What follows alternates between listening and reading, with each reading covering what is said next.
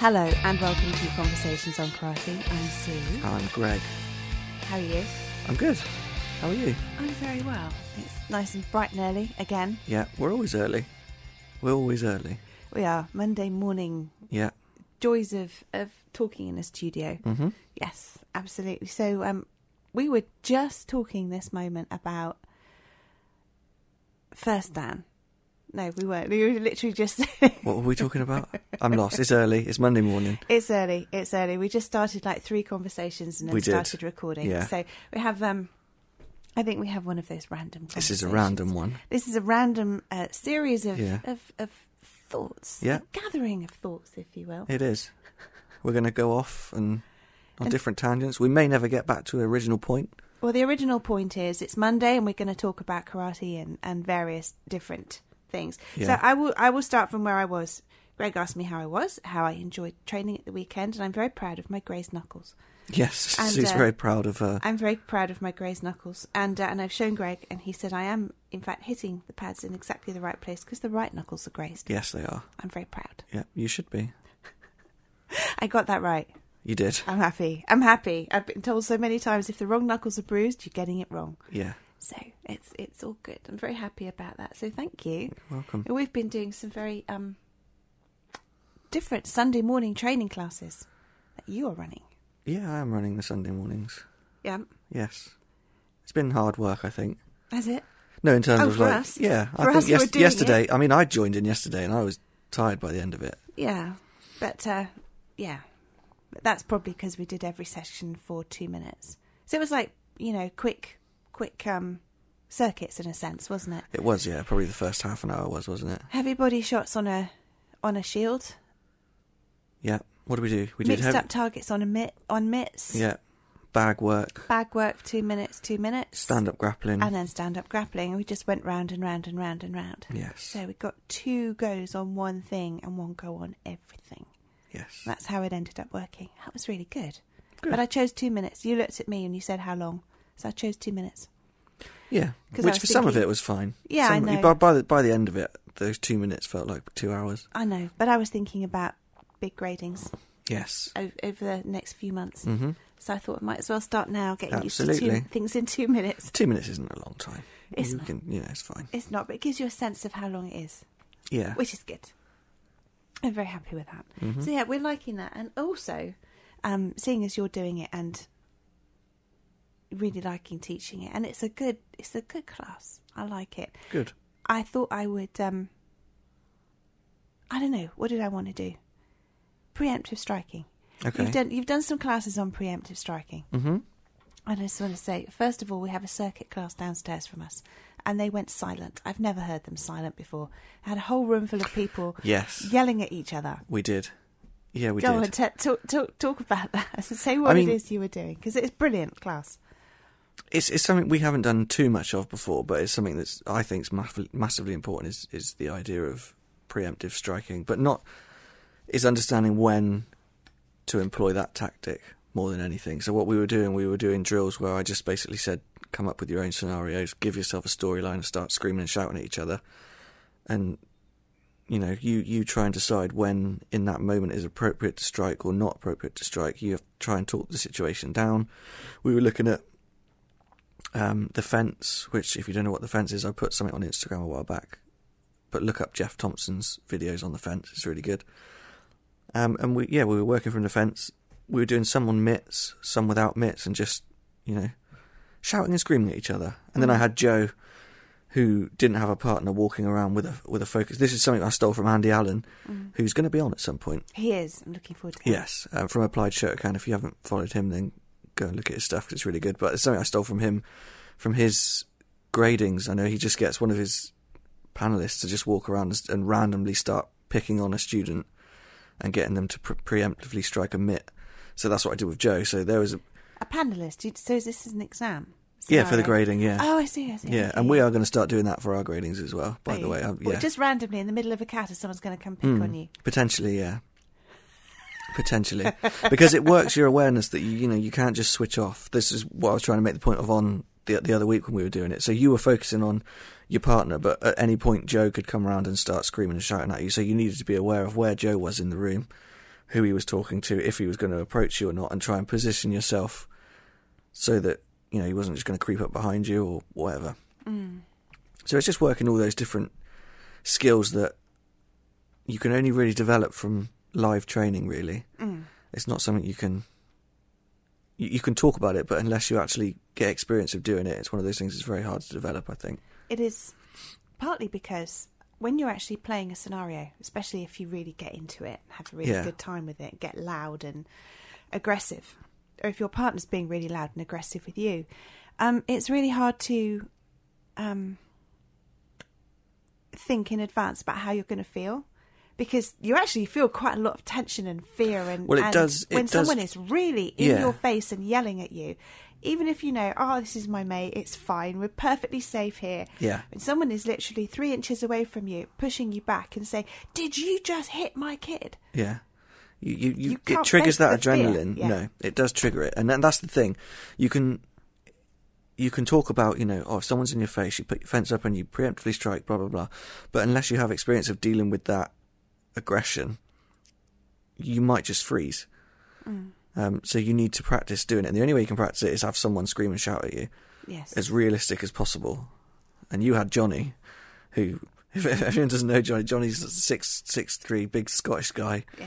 Screaming and shouting at you, which was great to watch. It was really funny. Was it really? It was, yeah. Yeah, it was brilliant. I had a great time. I was just watching everyone coming up with these scenarios. Yeah. I had Alex and, who was Alex with? Scott. Alex and Scott pretending they were at a bar, leaning at the thing, and then Scott knocks into him and he starts shouting, and this is great. Oh, this is really good. It's like being in a play. Yeah, I suppose the trouble is that, when you're engaged in it, you can't see it. You should have filmed it. We'll do that. We'll film it next time. Yeah, we'll put it on. I'll film it and we'll put it on the Instagram. We'll put some of it on. Yeah. But yeah, so yeah, my experience with Johnny was brilliant. Mm-hmm. He was really in my face, and that was so funny. Because he's such a nice guy. Yeah. So we'd be like, "Oh, what should we do? I don't know. What is that? Oh, I've had a thought. Okay, right, you." I think that was that was the morning where Johnny came in and his van had been stolen.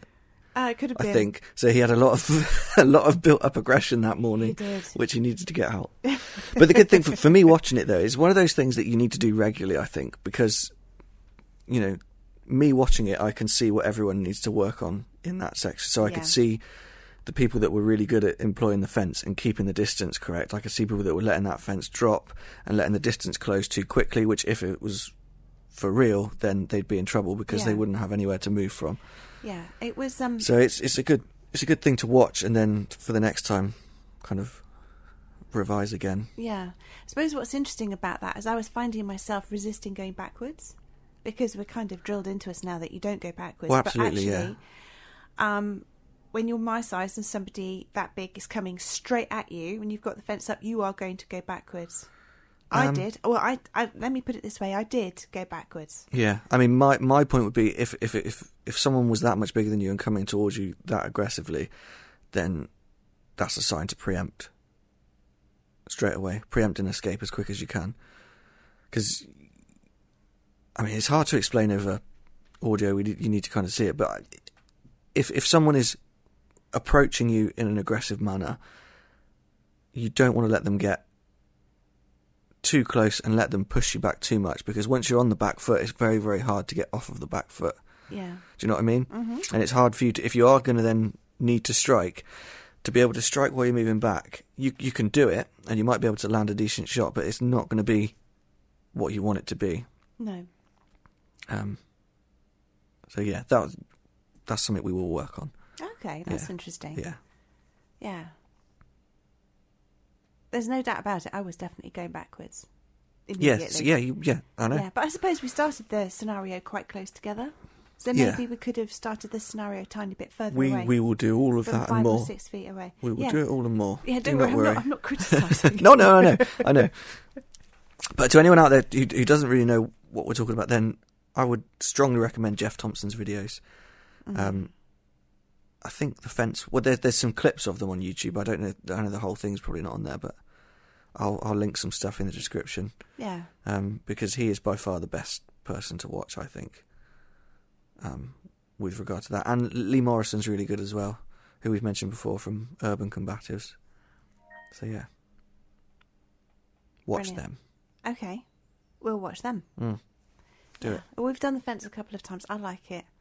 I like because Yeah. it's incredibly simple. You know, just put your hands It up, and is. if they push into you, couple 3 times, then you can do something. Yeah, but it's also about making it look as natural as possible. Because if you put your fence up and it looks very like a guard, it can almost look like you're putting your hands up ready to scrap.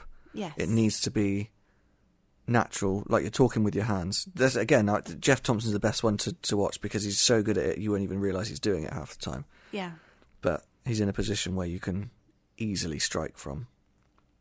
And it just gives you a free shot, essentially.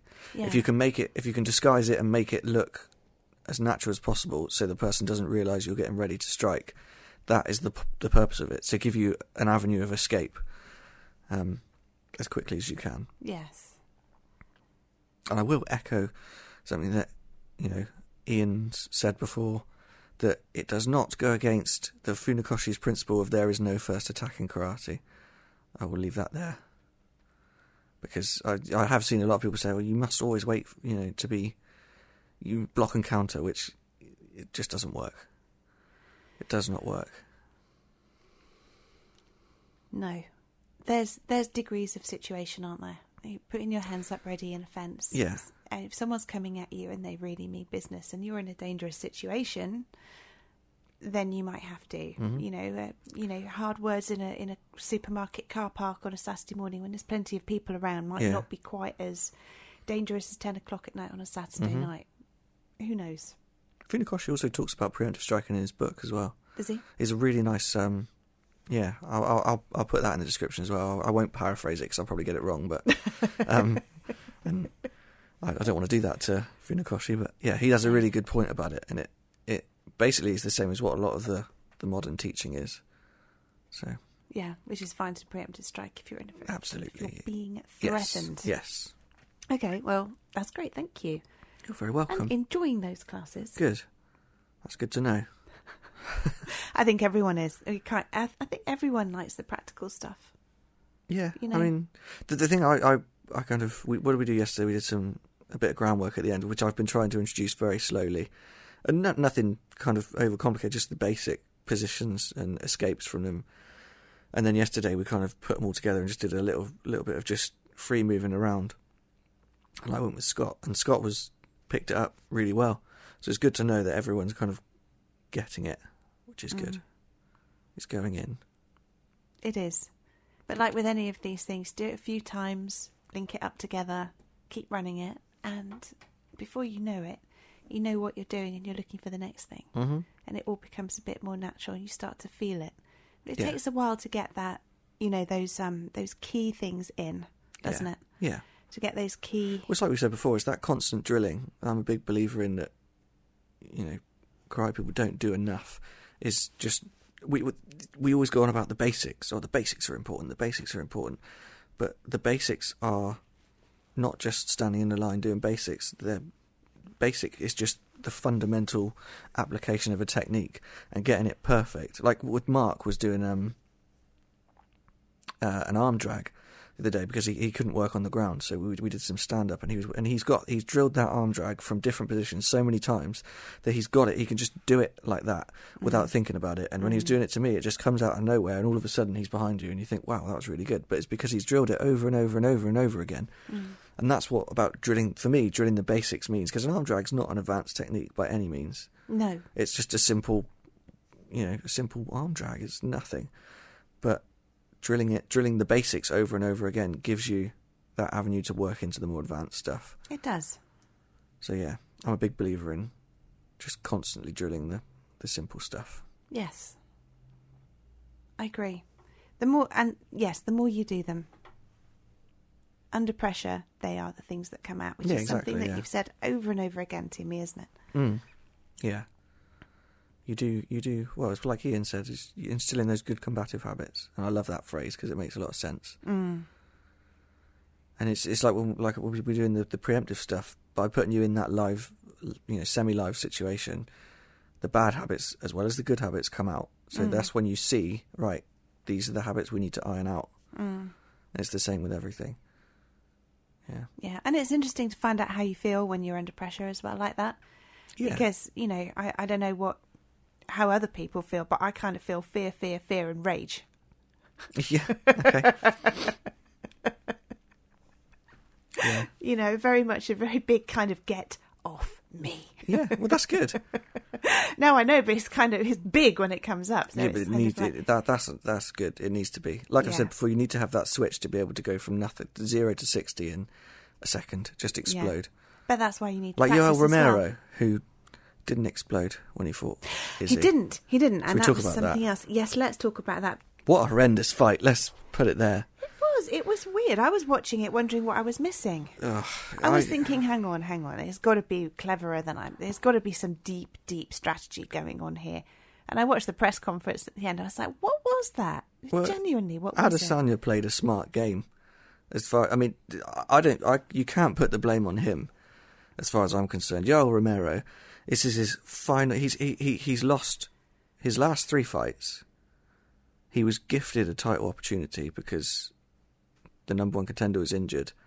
You think, if that was anyone else, you'd go into that fight going, "This is my last shot. I'm going to go for it. If I get beat, at least I'm going to go out swinging, and I'm going to try my absolute best to get this belt." And for the first 2 minutes of the fight, he stood there. He did not move. He had his hands up and just didn't do anything. I thought, what the hell's going on here? Like, I couldn't believe. I couldn't believe it. I just could not believe it. Yeah, it just seemed odd. I think Israel was thinking the same thing. Like, where is he? Well, what's happening? Well, yeah, he likes to fight on the counter, and he had nothing to counter. So he was kind of stood there just waiting for something to respond to, and he had nothing to respond to. So in the end, he started taking his legs apart, which, he played a smart game. If you're the champion, you're not going to go in there chasing Romero, because, why would you? It's insane, but I just couldn't understand Romero's tactic there at all. No. Like, he's an outstanding wrestler as well. You think the first thing, my last chance, I'm going to do what you're against an elite level striker like Adesanya, and you're an elite level wrestler. You're just going to go for that, shoot for that takedown straight away, and it was just bad. It was crazy. Thank God we had the good women's fight before that made up for it, because that was outstanding. It was. Yeah, that was incredible. Yeah, it was. I caught the end of it and then went back and watched it again. I couldn't believe. I can't remember. Was she Czech? I can't remember the names of the Joanna. of the fighters. Joanna, that's right. I saw her at the end. I couldn't believe her forehead. The punishment that she'd taken there. Yeah, it was nasty, but it was a great fight. I went back and had a look at it. That was some commitment. That was how to do it. That is how you do a title fight. Yeah. You both go in there and you both go for it. Yeah. Yeah, Romero, that was disappointing. It was. I think Israel must have been disappointed as well. He definitely was. Now, speaking of the UFC as well, Khabib and Ferguson, it's in the risk of getting cancelled again. Why? Well, amidst the coronavirus. I mean, come on. That would be the 5th time, please. Yeah. What is going on? I saw the press conference, though. I saw the press conference for that. Oh, yeah. Did you see that? Yeah. If you're not street fighter, I fight in street, I eat you in street.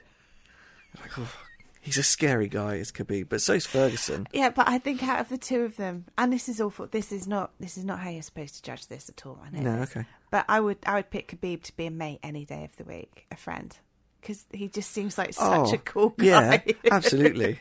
Yeah, I love the guy. I think he's great. I think he's brilliant. I think he's really, really funny.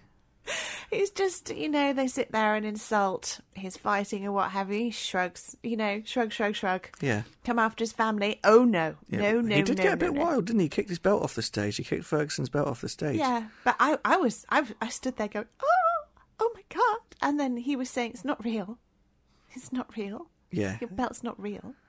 Well, and yeah, because, oh my God, I can't believe it. What's the other guy's name? Ferguson, thank you. Tony Ferguson. Literally just had that conversation. Ferguson was like, put your belt down. We'll look at both of them on the floor. We'll match them up, sort of thing. And he's dangerous, like, though. No. Ferguson is very, very dangerous. Is he? I think he's going to be Khabib's toughest fight. I really do. Yeah. If it happens, which please Just let it happen. I hope it happens. For God's sake, of all the things to cancel this fight, does it have to be a worldwide virus? It's insane. Like, it's just... it's got to happen. It has to happen. Well, it could... we really are going to have to put this out before it happens. Yeah, we will. Okay. Yeah, we will. But the thing is, it's not just the fight, it's the crowd. Do it in front of an empty stadium. That's what they did the weekend. The UFC in Brazil was in front of an empty stadium. Really? Yeah, that's fine. We're like, I don't care. Send them to the moon and fight on there. I don't care. I just want to see the damn fight. Waiting so long. Do not get cancelled again. No, don't get cancelled again. Please. I'm longing to see Khabib again. That would be so cool. Ferguson is going to be. I think he's going to be his toughest fight. I really do. Do you think? Mm. Yeah. His jiu-jitsu is next level. And I don't know if really Khabib's faced anyone with the level of skill on the ground that Ferguson has.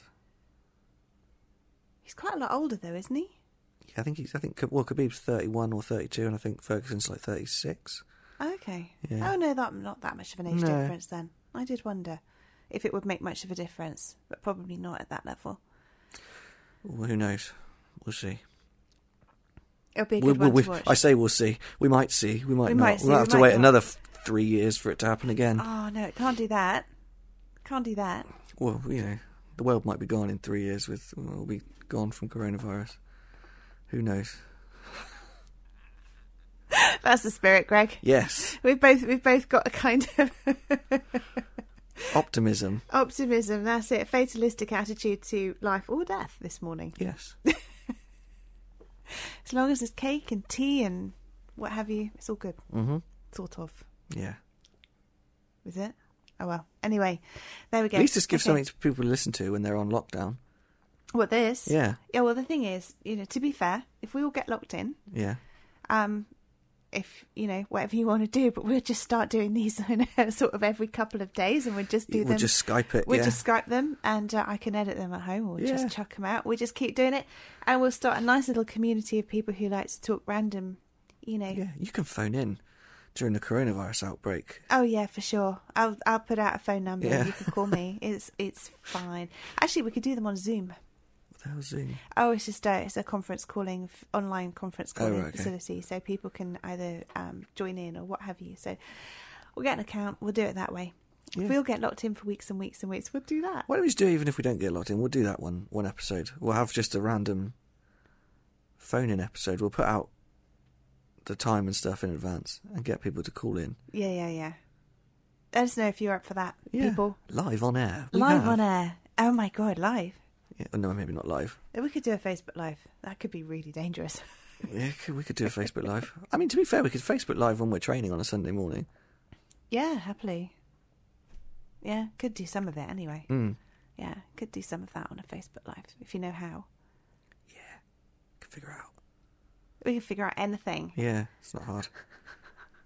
That's if we get to train. We might, like I said, we might be locked in. Yeah. Who knows?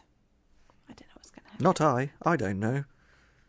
I'm just, How was it you said? Common man, right? Yes. That's me. Okay, and then I said tosh and you said tosh. Did I? Didn't like the word tosh. I don't mind the word tosh. I know it's a classic word. I love it. We're British. Tosh. Tosh. Okay, so we just quickly shift out of that because I just really wanted to quickly ask you about Okinawan kata. Mm. On the grounds that we talked about it when we were talking about Hangetsu. Mm. And then there was a big topic on Facebook about Okinawan kata. I think after, I can't remember what kicked it off, but Okinawan karate, Okinawan kata, on the difference between that and, for instance, Japanese kata and karate, and just that lineage. And you did talk about it, but I didn't really catch it. So I was wondering if you could just, very simply... Yes. Okinawan kata, Okinawan karate, as opposed to Japanese, and just like, what's the line there? I mean, to be honest... Or does it not matter? In this day and age, I don't think it matters. Okay. To be honest. It's just, I suppose, if I'm seeing someone saying the best is this, the Okinawan, and I'm just... I think... I mean, we spoke to Hanshi McCarthy recently. We did. Which is with this. By the time this is out, this will probably be out. Oh God, yeah. And he was saying, if you're going to go to Okinawa and look for, the original applications, it's just not there. You'll be disappointed, and I think that is the case. The solo forms are there, but the application are long gone. And I think for people to say that they're not, I don't know. I'm sure that there are people that know what there is, but I don't think it's the case of you're going to go and learn some Okinawan karate and immediately discover all the applications to kata. I just don't think that's the way it works. If it was, we wouldn't be in this kind of applied community that we're in. Do you know what I mean? Like it wouldn't have needed to happen in the first place if it was already there. Mm-hmm. What I do like about the Okinawan kata though is it's easier if you're someone who wants to kind of explore a kata and go, right, let's discover some applications. What can I come up with from this? Looking at the Okinawan versions will help because they are closer to the original source than the Japanese ones are. If you look at let's look at Shotokan's Empi, for instance, compared to like the old school Okinawan Wanshu. It's similar, but it's different, and a lot of the subtleties from the Okinawan versions are missing in our version, from where it's been simplified because you're not worried about application anymore. Does that make sense? I see. Yes. Right. So I'm just trying to absorb that. So Okinawan kata would tend to be... Shotokan kata would have had some of the intricacies taken out in order to simplify and make it more into Shotokan, into the style of Shotokan. As far as I'm aware, it started with when Itosu started introducing it to schools. He would modify some of the original forms to make them more suitable for children to learn, which is, that's the story. As we get closer to Shotokan, that's what got passed on and eventually got what we got today. So that's what when you compare some of the Okinawan versions, the pre-Itosu school versions to the modern Shotokan versions, they are similar, but there are some differences in just subtleties of the way things move. So an example of this is MP versus Wanshu. Yeah, that's one example. Yeah. What you said? That's one example. What's some other examples? I'm trying to think. My mind's gone blank, but there are plenty. So Hangetsu. Hangetsu's a funny one, yeah, because ours hasn't changed that much. And it's one of those kata that has two different distinct streams. So you've got kind of the Shuri versions, which come from the Matsumura line, and then you've got like the Naha versions. And they're similar, but they're also quite different.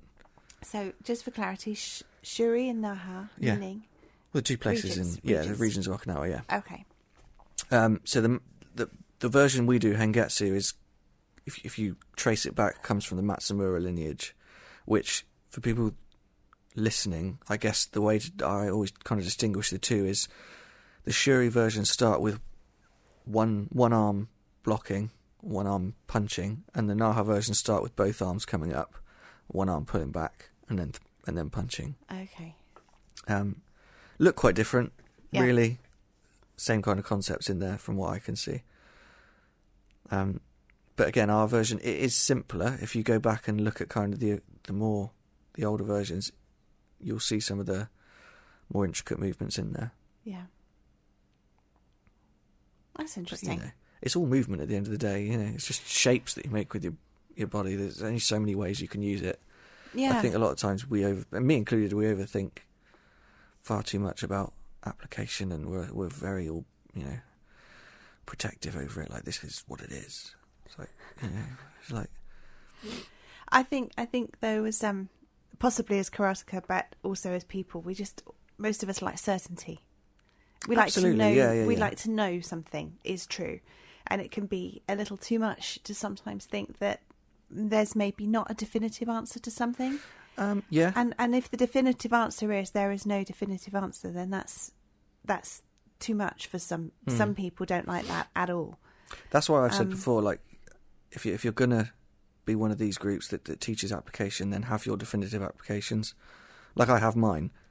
Like I've said before, my prime kata that I personally use are the Heians and Teki, or the Pinans and Naihanchi. And for me, I know exactly what every movement of those kata mean. I know exactly what drills I would teach, exactly what drills I'll train. It might be completely different, it might not be the original applications, but do I really care? No, because it works for what I do, and I know exactly what it is. There's no uncertainty in there for me with those. If I'm looking at a different kata, if I go, I'm going to explore a kata I've never touched before, then yeah, I'll look at different places. But, there is no level of certainty on this is the original application, I don't think. And I know there'll be people that argue that. And, there might be some styles that are very obscure and old that do have definitive applications, which is great. But I think as long as you know what it is you're doing and what it is you're trying to teach, and it makes sense to you, then that's fine. Yeah, it's a bit of a rant, wasn't it? No, that's okay. You always rant. It's fine. Oh, okay. All right, no, you don't. You don't rant. It's fine. No, that's what that's kind of what I wanted. That kind of the difference. Does that make sense? Yeah. Good. It does. I think also knowing that there isn't anything definitive, and that's where the differences came from, was something that was eluding me. I know it sounds like a really small point, but just those two lines from just two different areas, and then it all turns into Japanese, and then it gets stripped away to make it easier for people, which is why you end up with different lines now without the subtleties. That makes perfect sense. There was a little detail in there that I'd been missing before. I think when you look at kata, like when we say there's no certain, we don't know the original applications. I think when you're chasing function, like Pat McCarthy was saying, and like we've said before, when function is your ultimate goal, all that stuff kind of really doesn't matter.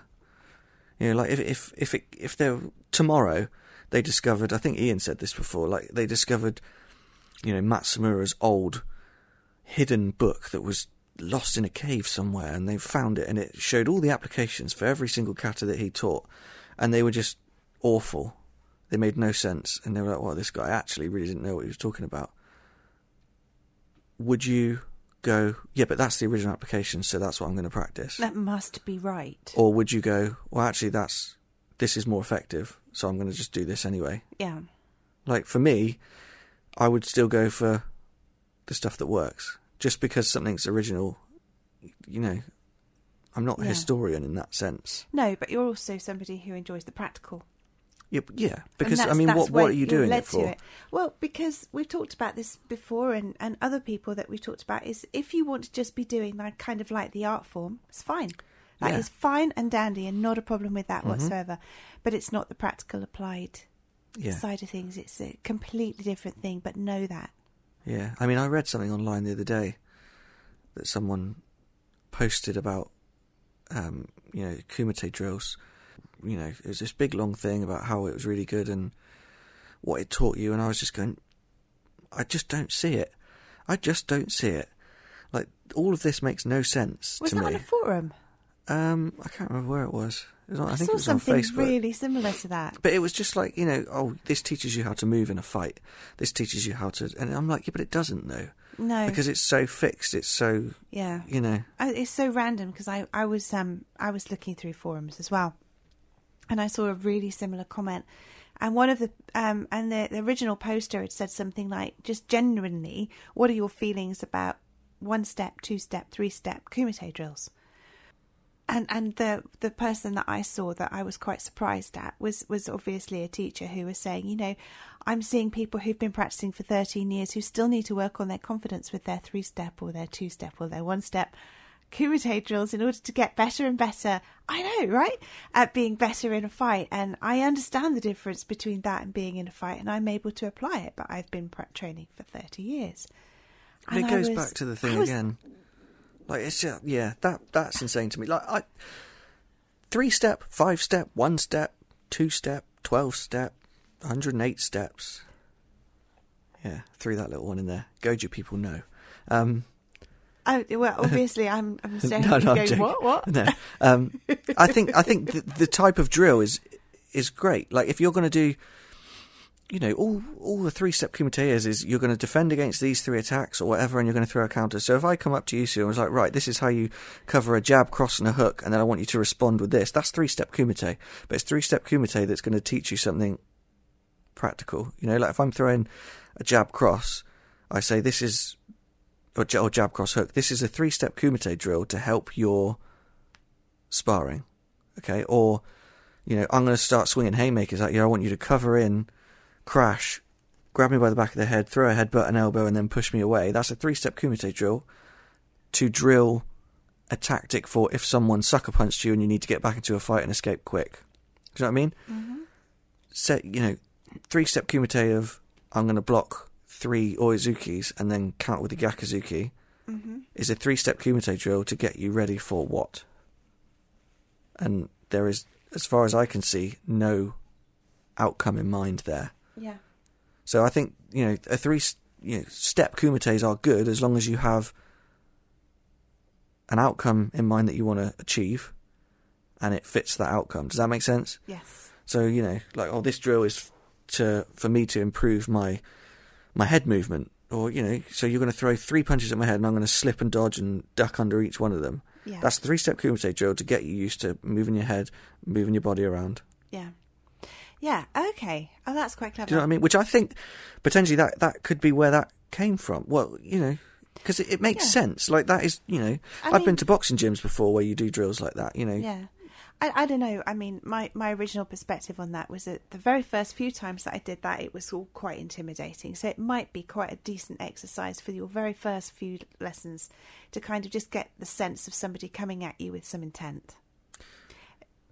Maybe. Well, yeah, but, I'm only saying maybe. Yeah, I think there are probably better ways you can do it. I'm sure there are better ways. I'm just saying, you know, as a beginner, that might not be a bad way to just get used to somebody coming at you. Don't we just shout and scream at beginners when they come in, though? And, like, put the gloves on them? We do. I mean, we talk a really nice game in here, but actually, in reality, you know, we just punch the hell out of them. Yeah, we do. And, you know, especially if they're little. Yeah. Without doubt. Yeah. Yeah. And just in case we need to put a hashtag sarcasm in there, you know, it's there. It's there. Yeah. So yeah, I do see that, but I was astounded at this person saying, yeah, I still see people needing to work on their confidence and ability doing their 3-step sparring after 13 years. Like, oh my God. Yeah, that's kind of shocking to me. Yeah, well, there you are. 13 years is a long time. Yeah, absolutely.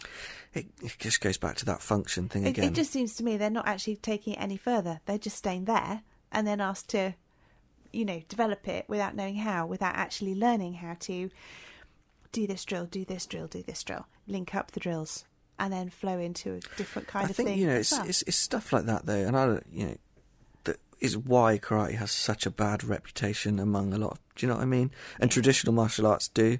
And I will defend traditional martial arts to the death, but some things you just cannot defend. You just can't. Like, if someone, you know, comes up to you and says, oh, what are you doing this stupid? You're like, actually, yeah, it's kind of stupid. We don't do that. Yeah. Like, you know, you take someone who's been doing 13 years of kickboxing or 13 years of jiu-jitsu, and then you take someone who's been doing 13 years of karate. Like, there is a difference in levels there in terms of function. By and large, obviously, I'm not talking about everyone. You know, you get someone who's trained for 13 years under Pat McCarthy, then look out. Or the same with Ian. But by and large, I'm saying traditional martial arts. You get someone who's done 13 years of traditional martial arts and someone who's done 13 years of, you know, like MMA. There's a big difference there. Yeah. A massive difference in function. Yes. Which, like we said, you know, that's fine if you're not looking for function, but the general public looking in sees someone who's done 13 years of karate and goes, wow, they must be really good. It's not always the case. Yeah, it should be though. It should be, but it's not. It should be. It's definitely not. No. It's kind of horrifying, isn't it? It is, yeah. Yeah. It is. So I was there was a lady online, I think, who was first Q, who was saying that she was doing some applied karate really for the first time and doing some, and that she really didn't feel like she was almost worthy of her belt, because she hadn't had the experience, the practical experience, and that she'd known people in their downgradings who would have to go outside of their class to go and get practice, to spar. And it just seemed, I know that we've talked about this before, but it's still horrifying to me to actually see a person being put in that position. Yeah, it is. It's common. I mean, that's one thing. When it came for my downgradings or people coming to, like when Jeff was running the class for us for downgradings, that's one thing I never felt was I never had an issue with putting the gloves on and sparring with anyone because we did it all the time. So it was never a case of, oh God, who's going to come in, and it just didn't, when you do it that often, you're comfortable with it. Yeah. But yeah, I mean, it's more common than you think, I think, and it's that false sense of security that people get from being a high level and not actually having done a great deal. Of hands-on. Yeah, it's a different world, isn't it? It is, yeah. It seems to be. I mean, I'm coming up through it, so it's not a different world for me. This is my world. Yeah. But I mean, I think, people go, it's intimidating, this applied stuff. Do you find it intimidating? This applied, quote-unquote, applied side of things? Because, I mean, it could be intimidating if we were doing it, in a different way. But I'd like to think the way we do things are very sort of easy for everyone. I mean, we've had kids that, as long as you make it fun. Yeah. Do you know what I mean? Kids are having an absolute riot. Yeah. Having a ball while they're doing it, which is brilliant.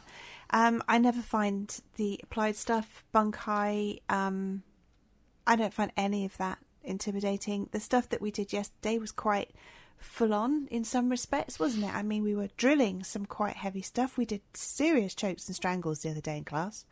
Not remotely intimidated by that. Not at all. That was, that was brilliant fun. The only thing that ever intimidates me a little bit is sparring. But only because I get nervous. But I think that's but with everyone. But I think there's a healthy dose of nervousness. But can you imagine, though, the intimidation you would feel if you'd never sparred before? No. And then today I was like, right, so we're going to do some sparring now. Yeah. And you're at the level you are. Yeah. Like, you're not, everyone gets nervous when they put, like, it's just adrenaline, that's what happens. When you're going to get punched in the face. And it's going to happen. Yeah. But the thing is, that's why I asked for it quite a lot. Yeah, but that's different to kind of just like, oh my God, what the hell have I got myself in for here? Yeah. Because you're used to sparring from day one. You've sparred since pretty much the day you walked through the door. Yes. In some form or another. Yeah. It's scary to think that does happen. It does. It happens far too much, and I do not approve. No, I don't approve either. We don't approve. We don't approve. I want to hear, I want to hear it. If people have heard too much of this kind of stuff, or if your association has chucked it out. Ian Abernethy had a really good post on recently. Yeah. I might share it. In case anyone hasn't seen it, go on his Facebook page and have a look.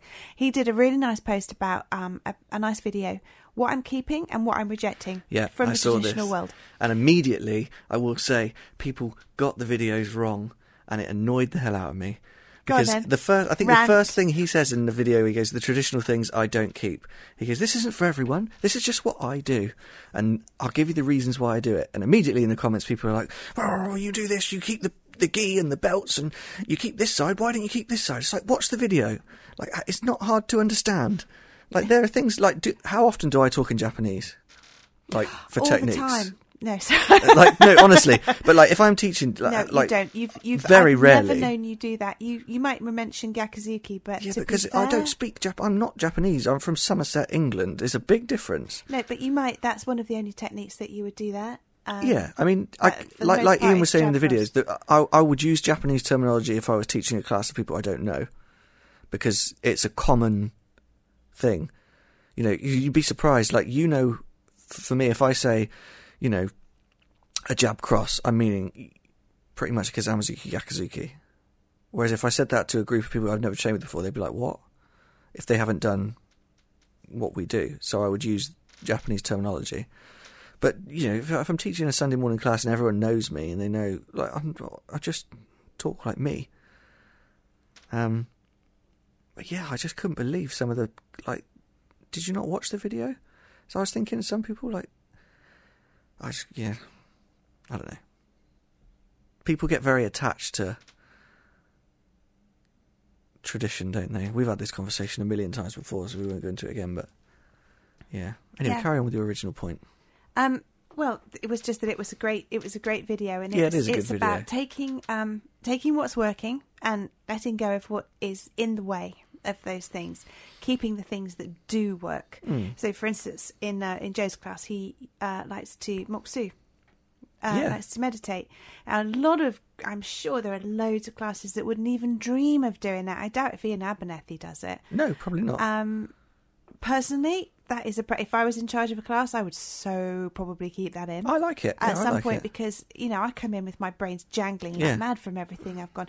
And seriously, sitting down in absolute silence for about 2 minutes is very, very, very centering. Yeah. We don't do it every class by a long way. But it's not a bad practice to do. At all. To just, like, at the end of the day especially, just, like, put literally a breath of space in your energy between finishing one thing and starting another. Not a bad practice. I will agree. One of the things Ian says, he does not like the term sensei, and I'm so glad because I hate being called sensei. You don't like that, do you? I've always hated it. Jeff So what always do you hated prefer? it. Jeff, what do I prefer? Oi, you idiot over there. No. Really? Seriously? No, Oi, fifth dan, fourth dan. Jeff used to hate it, and maybe that's where it comes from, because when I first started, everyone called him Jeff.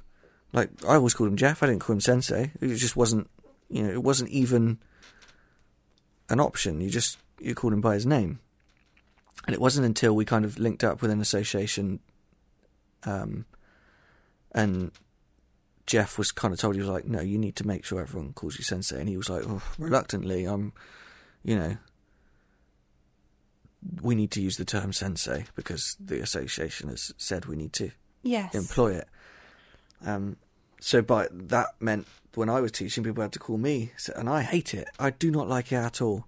What is it about it that you don't like? I don't know. I just don't like it. It just gives you like the stop it. But I just think everyone in that class knows. Like, if you were to be like Sensei, I'm like, Sue, what are you talking about? You know who? Like it just, you know me. Everyone knows me in there. Like, I don't know. It just for me, I guess it creates that divide. I don't like. I just don't like it. It makes me feel weird. It's probably connotations that we've got in this country for it as well. Maybe. In terms of its, I don't know how to describe this. You know, when you're Greg, there's a level of, you know, everyone knows who you are, knows what level you are, and we know that you're in charge of the class. That's fine. It's not even a question. But I think that sometimes there's some sort of feeling of veneration or uber respect that comes with the word sensei that feels... Do you know what I mean? I think, yeah. Do you know what I mean? There's too much of veneration, of lifting that person up. Well, it's like we had this conversation with Pat McCarthy or you did. I think I was gone by that point. I think that was after my phone died. But where you said, oh, do I call you Han-Shi? And he was like, no, like... Oh, yeah, no, that was random. So at the end of the conversation, he had to have a very quick off-air conversation with somebody else. Yeah. And he said his name, Pat. And I tend to be quite an imitative person. So when someone does something, I quite often, if I'm not thinking about it, will copy them. And so I just said, so, Pat. And I went, yeah, that's right. No, I'm so sorry. I said I had a huge moment there. And he said, no, I don't care. You know, it doesn't matter. Some people call me, you know, this. My wife calls me that. It really does depend on where I am. And I got that. I also got from him, and I think we almost will have to have an entire episode on talking about what he talked about. We're definitely getting back again. 100%. We absolutely will. Yeah. But he said something at one point like, who am I to do this? Who am I? I'm just a guy from a small town in Canada. Yeah. To be having all these opinions, and people were telling him he didn't get to have them. And I find that incredibly reassuring that somebody like that I mean, can have the who am I to have this? Yeah. You know, and Ian's kind of like, he's, I hope, over that. He is who he is, and he's making his own decisions based on his principles in his class, which is... Well, you go to any seminar with Ian, you know, usually the first thing he says is, this isn't, I'm not telling you what to do, I'm just showing you how I do it. Yes. And, you know, what you take from it is what you take from it. You might agree with it, you might disagree, but this is just me. This is what I do. Yeah. That is the thing about the kind of the more... I don't want to say modern, but I don't know what the word I'm looking for is, but like that kind of teacher is, it's not a dictatorship. It's not, this is what you do and this is the only way to do it. It's just, this is what we do. I'm just going to show you what we do. Yeah. Practical, no nonsense. Mm. But yeah, if you haven't seen that Ian Abernethy post, do go and have a look at it. And there's two, isn't there? There's two, yes. Yeah. The first one was what I am not keeping. Yep. And the second one was what I am keeping. Yes. For clarity, because he said, yes, people are going on at me and saying, oh, you're being inconsistent. You're keeping Japanese skills and gis, but you're not keeping the terminology. How dare you be so inconsistent? I have to say that, you know, the martial arts community, karate in particular, always talks about, you know, respect and, you know, how you treat other people and blah, blah, blah, blah, blah. It's some of the worst disrespect you see comes from online martial artists sometimes. Really? Just, don't you think, like, some of the comments people put, you think, if you were stood in the room with this person, you would never say this kind of thing to people, like... No. I don't know. It's crazy. No, I think, yeah. I think the whole world of wanting and demanding respect from each other in karate is a bit of a... It's a bit of a strange one.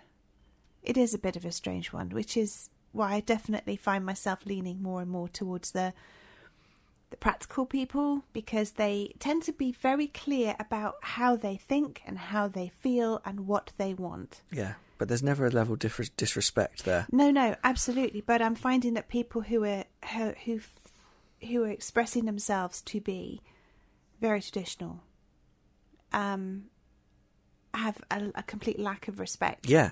And that's what I'm saying, I'm just kind of trying to differentiate. Yeah, so the people who are like so deeply entrenched in the world of respect don't seem to be okay with other people exploring it. No, yeah, I agree. That's 100%. And they preach respect, and you know, but they don't actually show it. No, unless the other person completely agrees with what they think, then they'll show respect. Any disagreement, and it says, well, no, you don't know what you're talking about. So, oh God. Yeah. I think the most important thing that I'm taking from so much of these conversations, where we kind of come back to a lot of the same points from different places. Yeah, I do feel we do talk about the same thing in different ways a lot of the time, but it's good because it shows what. Yeah, but I think we learn something different and then come back to a central point, which is quite often knowing what your outcome is. Yeah.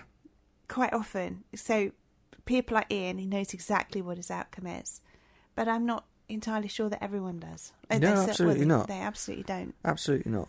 Yes. I mean, I think like I've said before, most people when they go to a martial arts dojo, they're going there because somewhere in their mind they feel they need to learn to protect themselves.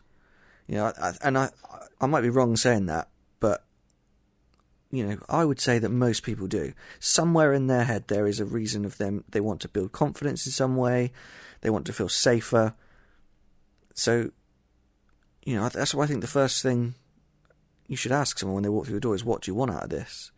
Because, you know, if someone walked into our class and was like, I want to be a top-level point karate fighter, I would say, well, you know, this isn't the group for you. Yeah, or you can stay here for a while, but you'll definitely want to be looking for something that's going to go in that direction. You can stay and I'll show you what we do, and if you after a few weeks it's not what you want, then I'll try and point you in the direction of what you do want, but... You know, the trouble is like we've said before, and I think Pat McCarthy said this, it's not this one-size-fits-all karate. There are different things, different levels, different objectives. There really ought to be a review point. Yeah. Where you are told, this is what you're doing. Do you like it? And is this heading in a direction now that you're liking? Yeah. That won't happen. No, I mean, to be honest, I think with groups like us and who are, I don't want to say like we are. I mean, I'm sure everyone's a friendly group, but do you know, like if I'm teaching, I'm very much, and it's the same with Joe. I'm very much a part of the group. Do you know what I mean? Like I'm not stood out the front. Like I'll always kind of mix in and like have a laugh and like, do you know what I mean? It's not kind of this teacher and, or at least I don't think it is. It is actually. It is. It's okay. terrible. Oh damn it! It's Sorry. Nightmare. Okay. It's a nightmare. You just pick on people and make them cry. I do put people to sleep. But I think because of that dynamic though, you guys are more open to question me and question Joe and ask, you know, why do we what about this? What about that? So I think when you have an environment like that, you might not need that review point because you're going to get that feedback from the students anyway, because they're comfortable talking to you. They don't feel like they're talking to some massive high up idiot with a black belt on. They're just talking to one of them. Do you know what I mean? Whereas if you go to like a very strict group, like, you mustn't address the teacher, you mustn't question anything. Yeah. Like you're going to be stuck in there going, well, this isn't really what I want to do, but I'm too afraid to say anything. So I think it does depend on the class environment, really. Because I know you. Well, I mean, you know, I've never felt. You've always asked questions. Do you know what I mean? Like, I don't think you've ever been like, oh, I mustn't ask this question. Oh. I probably wouldn't have asked too many in the first couple of years, but then first year, say. But yeah. I wouldn't have known necessarily what questions to ask. Well, no, that's true. And yeah, that's fine. Yeah, that's okay. And if I did have a question like, you know, I've hurt myself, can I not do this part, or I don't understand that. Mm-hmm. You know, that's fine. And, you know, for someone like me, that's really good. The more you know you can, the more you relax. Yeah. So that's all good. So I think we've had a really good roam all the way through. We've roamed through the forest of karate. We have the forest of karate. I don't know where that came from. The forest of karate to the river of... Enlightenment. No, I don't know. I was trying to go. I'm going for that kind of super, uber respectful karateka vibe. Okay. But when I'm really not respectful at all, like we were saying, that's what I'm going for there. Walk to the river of enlightenment. Crawl to the river of enlightenment. Take a sip from the cup of, I don't know. I'm like a Tai Chi master. Are you? Yeah. We'll leave that for another time. Okay, cool. All right then, Tai Chi master. See you next time. May peace be with you all. May the force be with you. May the force be... Yes! There we go. That's how I'm going to sign off every episode now. May the force be with you. Okay, bye. Bye.